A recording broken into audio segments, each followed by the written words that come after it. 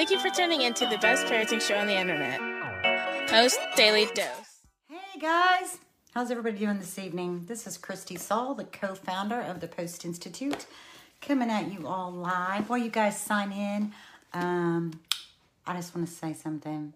Today is my daughter's, Brian and I's daughter's 17th birthday. Marjay, 17 years old today.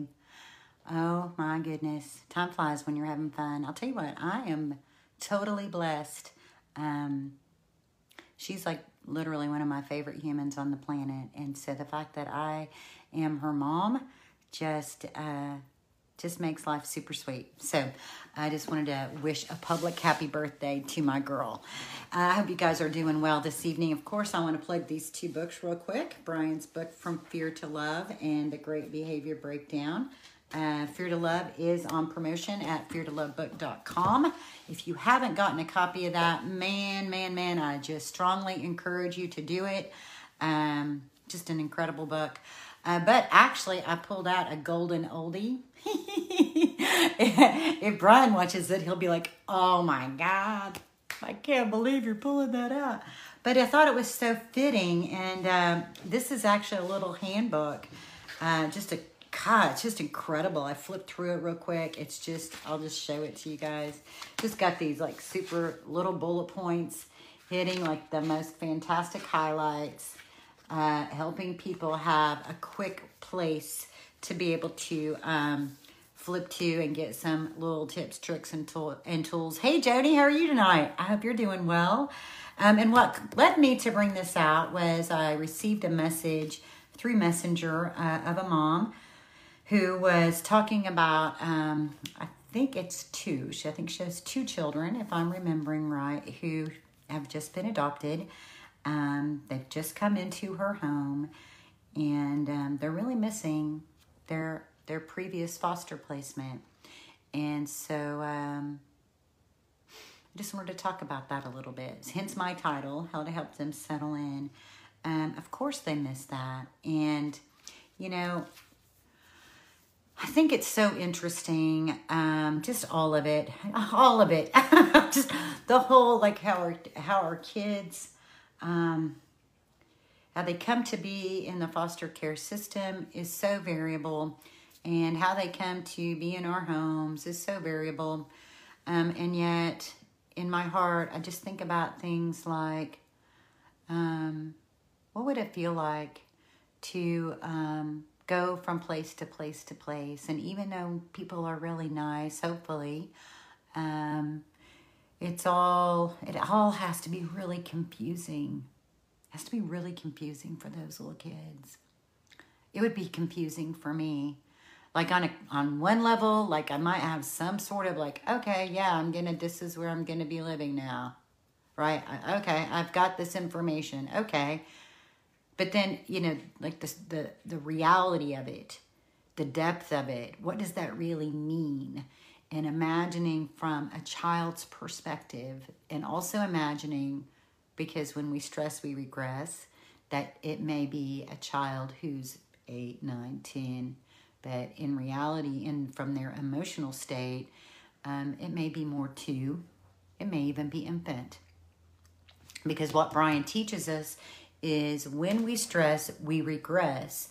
And our points of regression often are around time frames where there was trauma that hasn't really had a chance to be processed. So we know that for many of our children that there is pre-birth and early life trauma. So it's very frequent. It's not uncommon for our kids to regress to places of infancy and definitely toddlerhood, because toddlerhood is the first step into autonomy. And it's so funny to me how in our American culture, and I don't know about how other cultures address the twos, but how in America we talk about the terrible twos, but you know, really they're not terrible. They're just growing in their independence, and they still have immature, childlike, concrete, emotional brains, only now they're mobile. And so it takes a lot of work. It takes a lot of work taking care of those little toddlers, keeping an eye on them, keeping them safe. It takes a lot of patience. It takes some serious pre-planning, because now they want to put their own shoes on and they want to tie their own shoes. And when we interrupt that, we're interrupting their opportunity to learn. Or when we rush that, we interrupt their opportunity to learn. And so there's just the more we can just embrace that reality, that this is it's just part of the growth of being human, and we can love our toddlers and enjoy them growing and learning, know that they're explorative, and they've been watching you, and so they think they know, right? They kind of think they know, but they really don't know, and so then they get into things, and things get really messy. And so before, when they were little and they weren't mobile, you didn't have to put everything up, but now they do. Now you do. If you don't want coloring on your walls and you don't want Sharpie marker on your carpet, then you need to put those things up, because they're not ready yet to manage all the instructions that come with how to use some of those things without supervision. If you don't want makeup all over the place, then you're going to need to put your makeup up. I'm just thinking about things I very commonly see, because now they're mobile. And in order to keep your property safe, to keep them safe, you may need to rethink how you have things organized. Anyway, that was a tangent about toddlerhood. Let's talk a little bit more about these little ones who are coming into this home. And just, first of all, let's honor all parties involved. And so in honoring the children, and realizing that although they may have this informative bit of information that says this is now where I live, there is a massive amount of emotional information that is being exchanged and being learned. The missing of where they used to be also can be in alignment with missing the attunement that may have been present since they had been in that placement for a while. So the attunement of just having people who knew what you liked and what your flow was, or the fact that they had gotten adjusted to whatever the flow in that household was. So not only is there just that physical aspect of moving, which is huge, it's a very big deal, but they also are adjusting. They're adjusting to their new room. They're adjusting to where things are kept in your house. They're adjusting to, is it okay for me just to go to the refrigerator and get a drink? They're adjusting to the way the sheets smell and feel. They're adjusting to the seasonings in your cooking. They're adjusting to the smells. They're adjusting to the temperature. They're adjusting all of their senses are taking all this information in and trying to figure out how it fits into the scheme of information that's already there. So it's a really big deal.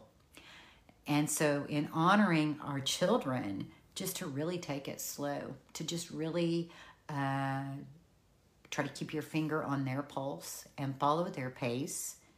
And it's okay if this takes quite some time. And it may be an ebb and flow. It may be that some days it feels like they're very comfortable, and then other days something sort of trips them up. Time in. So as much as you can just simplify life and just everything just be all about just chilling at home. We're just hanging out at home for a good little while, helping these children get comfortable and helping you get comfortable. I know, I remember talking with my friend, Miss Carrie, who has Courage Foster Agency in Colorado, and we were talking about the magical 6 months. Oftentimes people talk about how the first 6 months of a new placement, that it's the honeymoon period. And my remark was, well, it's the honeymoon period for everyone. It's not just that the kids are on their best behavior, but so are we. We're all getting adjusted to living life together. So a lot of times we're always looking at our children and their adjustment, but we're not also honoring the adjustment that we're going through as well, because there's like that place when you're the hostess versus when, like, okay, I'm just letting it all hang out, right? And so honoring that and it's interesting that it's 6 months, because in the world of mental health, you can have any sort of like mental health sort of behavior-ish criteria. And if it is in that 6-month time frame after any significant life change, it's referred to as an adjustment disorder. And so these are really big adjustments. Moving for us, for all of us, is one of the biggest life stressors. And we think about how these kids have, I don't know how many places that child has lived, these children have lived, but in general, you just think about all the different placements and all that they're trying to juggle and get used to. And at the same time, the external demands of the world haven't necessarily stopped. And so it's a big thing. So the best advice I have is to really bring it down and take time to just get to know each other. I know when we were talking about this book, this little handbook, and maybe I can find a way to get that put out digitally, because I think it's really helpful and really cool. One of the things Brian talks about in his Parenting Softly ebook that is on Amazon is the importance of skin-to-skin contact. And so I remember him talking about, if you are adopting little ones, depending, it's all about age and safety, and we want to make sure that we're being respectful and honoring, but, bring those little ones in your bed, and just like you were if it was your own baby, and just all the chest-to-chest you can get and all the skin-to-skin you can get. If they're at an age where they're interested in any sort of bottle feeding, meeting those, because they're going to feel like infants.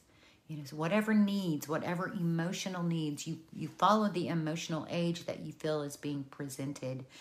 And again, time in, time in, time in. There's so much to the rhythm of a family that these children are getting used to.